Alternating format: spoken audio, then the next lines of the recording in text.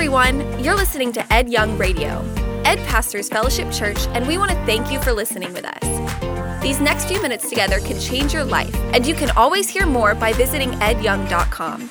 Enjoy the message.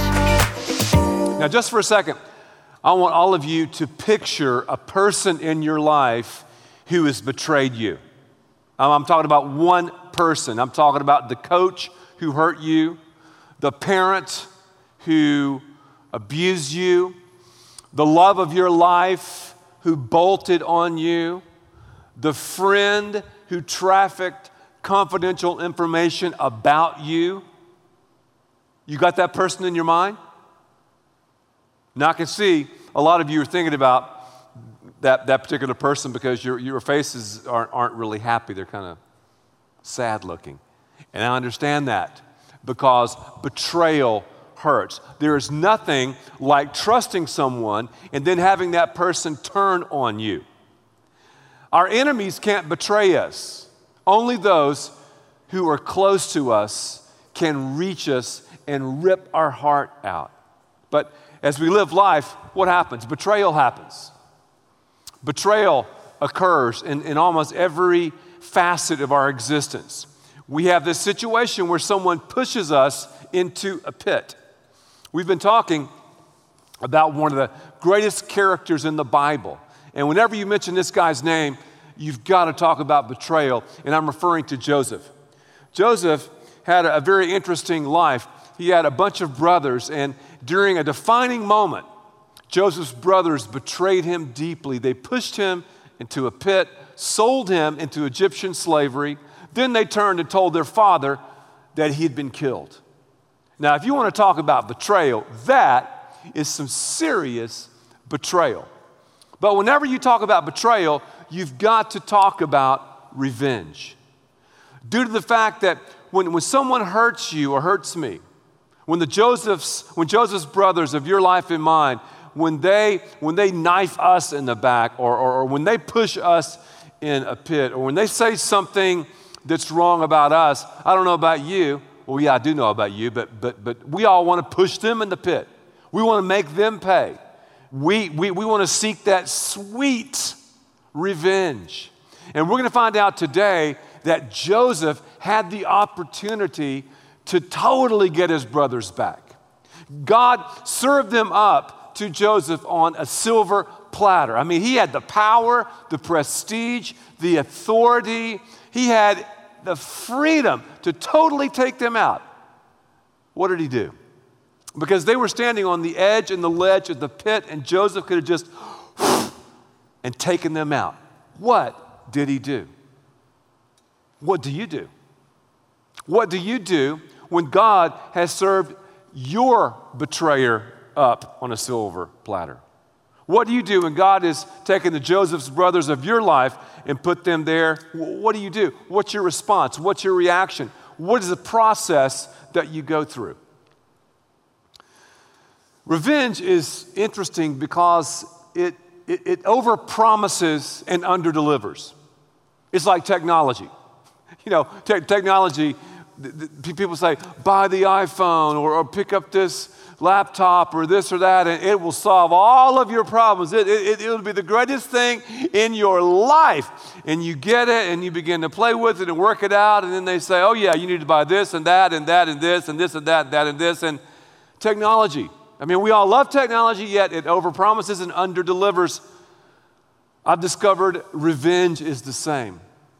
Because you see, when I'm betrayed and when I seek revenge, I turn into the betrayer as well. And if I'm not careful, I can revolve my life around revenge. I can revolve my life around this whole thing, and it's highly deceptive. Revenge also is destructive. It'll mess you up, because if you do any study on the human body, when we swallow anger and bitterness and shame and guilt, when we swallow revenge and when we wait to get the person back, that has the same effects as overeating or smoking. So revenge is hazardous to our bodies. On top of that, think about how destructive it is in our relationship with the Lord himself. It will not take us where we need to go. So when we're betrayed, we have different responses. I do and you do. And I've studied this and seen this and had this occur in my own life. Sometimes when we're hurt, we dive into a career and we try to attain a certain position or live a certain lifestyle or make a certain amount of money or receive this award or that acclaim. And we think by doing that or getting there, it'll rub it in the face of our betrayer. As I shared with you before, I was hurt deeply by a high school coach. I thought all my scholarship dreams were dashed by the way this man betrayed me. I was able to play college basketball, and I thought by virtue of playing college basketball and starting in a couple of games that somehow would just give me that sweet revenge. But it didn't work out that way. My name was called out over the loudspeaker. We were playing Auburn, starting at guard, Ed Young. And I ran out there in the short shorts and tube socks, and I thought, this is it? This is sweet revenge? Revenge isn't sweet. It's bitter. It will not take you and get you where you want to go. The person will never feel like you felt. The person will never experience the stuff that you experience when you take it upon yourself to try to get them back through doing this or that. Others act like, how do you like my shirt? Like this Doberman. We have a couple of Dobermans, and a couple of days ago, I was driving to work, and as I was leaving my house, one of our Dobermans was crouched down, and I watched him sneak up on something. And I thought, what is he doing? And the stealthy-like approach, and he was being so quiet. I was like, man, this is just crazy. And then I saw a squirrel. And this dog is so fast, in an instant, boom, he chased the squirrel and came within feet of catching the squirrel. Now, I'm not sure what he would do if he ever caught a squirrel, and one day he probably will, but a lot of people treat betrayal like that. We've been betrayed. We've been messed around by whoever or whatever, and we're like that Doberman. We wait, and one day, we're on them. Oh, that'll give me sweet revenge. That'll do it for me. That'll put wind in my sail. It's not going to work. Okay, how about this? Maybe you've gotten someone back, and let me ask you this question. How's it working for you? Because when we seek revenge, here's what we're doing. We're usurping God from his position. We're taking God off the throne of our lives, and we are sitting on the throne of our lives, and we're calling the shots. It's like, God, you just chill, you relax, I'm going to get the person back. No. You have nothing to do with this. You weren't hurt. I'll take control of my life. And whenever we play God, man, that's some serious, serious sin. So think about it. When we've all played God, we've messed around, and we have ended up torching and hurting and wasting our own lives. I think about the biblical bodybuilder Samson. Samson had so much potential, so much ability, yet his life was a tragedy of what might have been. People say all the time, well, man, you've got potential. Well, what does potential mean? Potential means you ain't done it yet.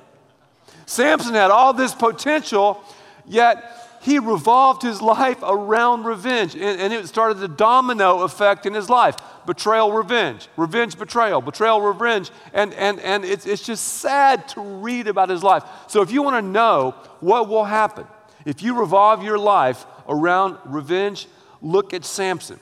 Because at the end of Samson's life, right before, he did do one great thing, but right before that, you know what he was doing? The biblical bodybuilder had lost his strength. His eyes had been gouged out.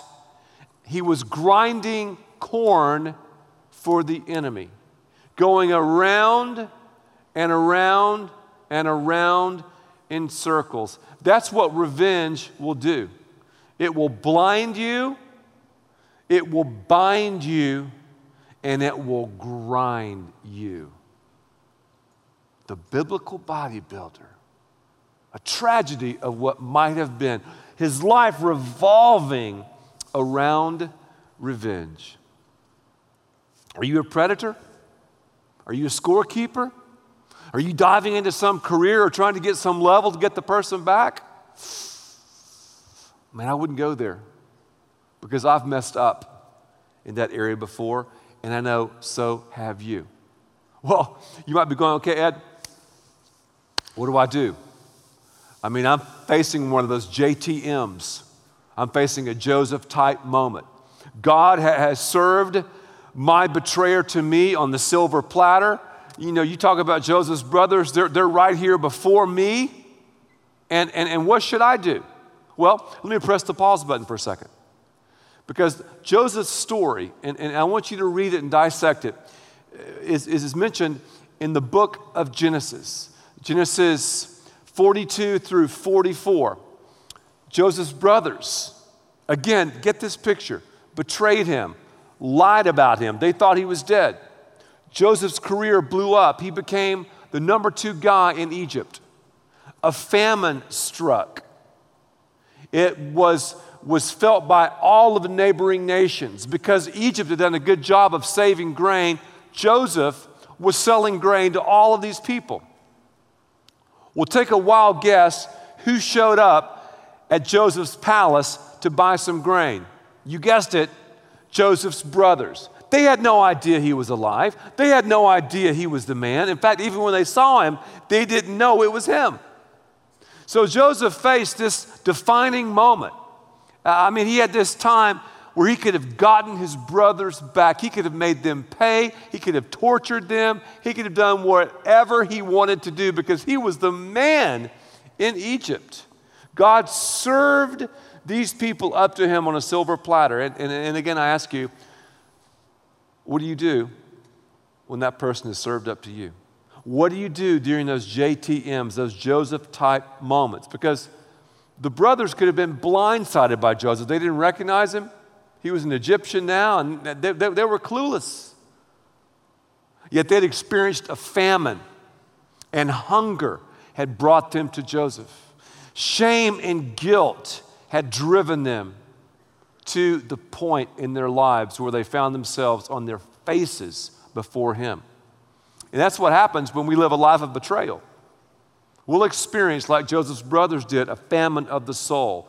We'll be hammered by shame and guilt. And so often, I'm talking to betrayers now, we will be at the mercy of the person that we betrayed. That's a scary place to be in. Yet, that's where Joseph's brothers found themselves. What did Joseph do? It was a JTM, a Joseph-type moment, a big moment, a defining moment, a crucial moment. What do you do during those JTMs? That's the rugged plains of reality that I talk about so much. That is where the rubber meets the road in the Christian life. Things like this, situations like that. What do we do? Do we pay them back or do we pull back? And here's what's ironic about this whole subject whenever I talk about revenge. Whenever you read or think about someone living the Christian life, so often people think, okay, as a Christian, I need to be meek and mild and soft and turn the other cheek and I shouldn't stand for what I believe in. I mean, that's the way I should live my life. That's what the world tells us. But the Bible says that I need to be powerful, to speak the truth in love, to stand for my convictions, and to say what's on my heart. So the culture gives us this situation of Christianity as those who need a crutch and those who are weak and those who don't have it together yet. Yet biblical Christianity, it takes some serious guts to live it out. Because I ask you, you're served your betrayer on the silver platter? What's easier, to whack them or to pull back? I'm telling you, man, Christianity is not for lightweights. Well, the Bible says that we're to do some things. when we are faced with those moments of betrayal. One of the things we're to do is we're not to strike back, we're to strike up a conversation with God. That's a good place to start. I mean, we're to pray for ourselves. Don't pray for the other person. Don't even pray for the situation. Just pray for yourself. God, give me patience. God, I want to do what you want me to do. That's the first thing we're to do. Then right after that, we're to pray for our enemies. Now, I have a hard time doing that. I will confess, we're in church, and I know you do too. But whenever I've started praying for my enemies, I no longer have this revengeful attitude when I begin to pray for them, because when I pray for them, I begin to love them. I don't like them necessarily. I don't hang out with them, but I love them. And that's why Jesus unpacked it in Matthew 5:44 when he said, love your enemies and pray for those who persecute you or betray you or mess you around. This word love doesn't suggest an emotion. It suggests an attitude or an action. So when you have that opportunity, don't strike back, strike up a conversation with God. Also, too, consider your Egypt. You know, all the people around Joseph knew the storyline about what had happened to him. Don't you know he told everybody about the whole thing about him being betrayed and pushed in a pit and sold into slavery, and they knew that he worked for Potiphar, and they knew that Potiphar's wife accused him of a crime he didn't commit. They knew the story about him being in jail. They knew the story about him interpreting Pharaoh's dreams, and they knew all of that. So they were watching to see how Joseph would respond. They were watching to see, is this stuff real or not? He talks about God. He talks about his relationship with the Lord. Is it real or not? How about your Egypt? Again, you have a JTM, a Joseph type moment, and you want people around you to see Jesus.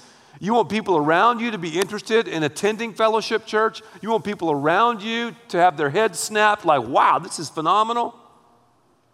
Begin to strike up a conversation with God. Begin to consider the crowd and the influence that you have. Romans 12:17 says, don't repay anyone evil for evil. Be careful to do what is right in the eyes of everybody, because people are watching you and me. I mentioned technology earlier. Isn't it crazy about technology? Nothing is private anymore. There's cameras everywhere on freeways and stores, cell phones. Everything is public. Well, you think everything's public? That doesn't even come close to the eyes of God and to the eyes of others that are watching you and watching me. I truly believe when we get to heaven, we're going to be shocked at how many people were watching us and checking us out to see if Christianity was the real deal. Something else that the Bible encourages us to do out of Jeremiah is to hire a lawyer. Now that sounds crazy, but this is totally pro bono. God says, I will be your lawyer to plead your case. I will avenge you. So revenge is when I usurp God and I take control and I take it out on the person. That's revenge. Avenge is when I leave room for God to act, for God to move, for God to do the stuff. Because God will always, always handle it better than you and me. I've got to give it to God. Yeah, God's a God of love. God's a God of forgiveness. And we talk about that and sing about that, and it makes us happy and peppy and bursting with love. Also, God is a God of justice and a God who punishes those wrongs. So we need to talk about the balance of him, and God will take care of the person or persons who have betrayed us. In Romans 12, it says in verse 19, don't take revenge, but leave room for God's wrath. For it's written, it is mine to avenge, I will repay, says the Lord. So number one, you're not God. So turn to your neighbor and say, you're not God. Hopefully that's a revelation to a lot of people here. Number two, God knows that revolving our lives around revenge will harden our hearts. I don't want a heart like that, do you? Well, if I revolve my life around revenge, it will harden my heart. Number three, The third comment about this is, this whole thing makes me trust God. I mean, it makes me trust God. If I'm doing the things that I talked about doing in my life, I'm forced to trust God. And as I trust God, I'm a man of endurance, a man of commitment, a man of power. And I can have, and you can have, the influence of Joseph in our Egypt. So don't play God. Let God be God. Let God take care of revenge. Thank you for listening, and thanks to all who give so generously to this ministry. It's because of you that we can continue this show and equip people with the hope of heaven.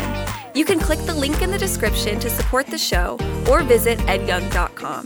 There you can also be resourced with bonus content for free, including a daily devotional. We also encourage you to share the message today with those around you. Thank you again for listening. God bless.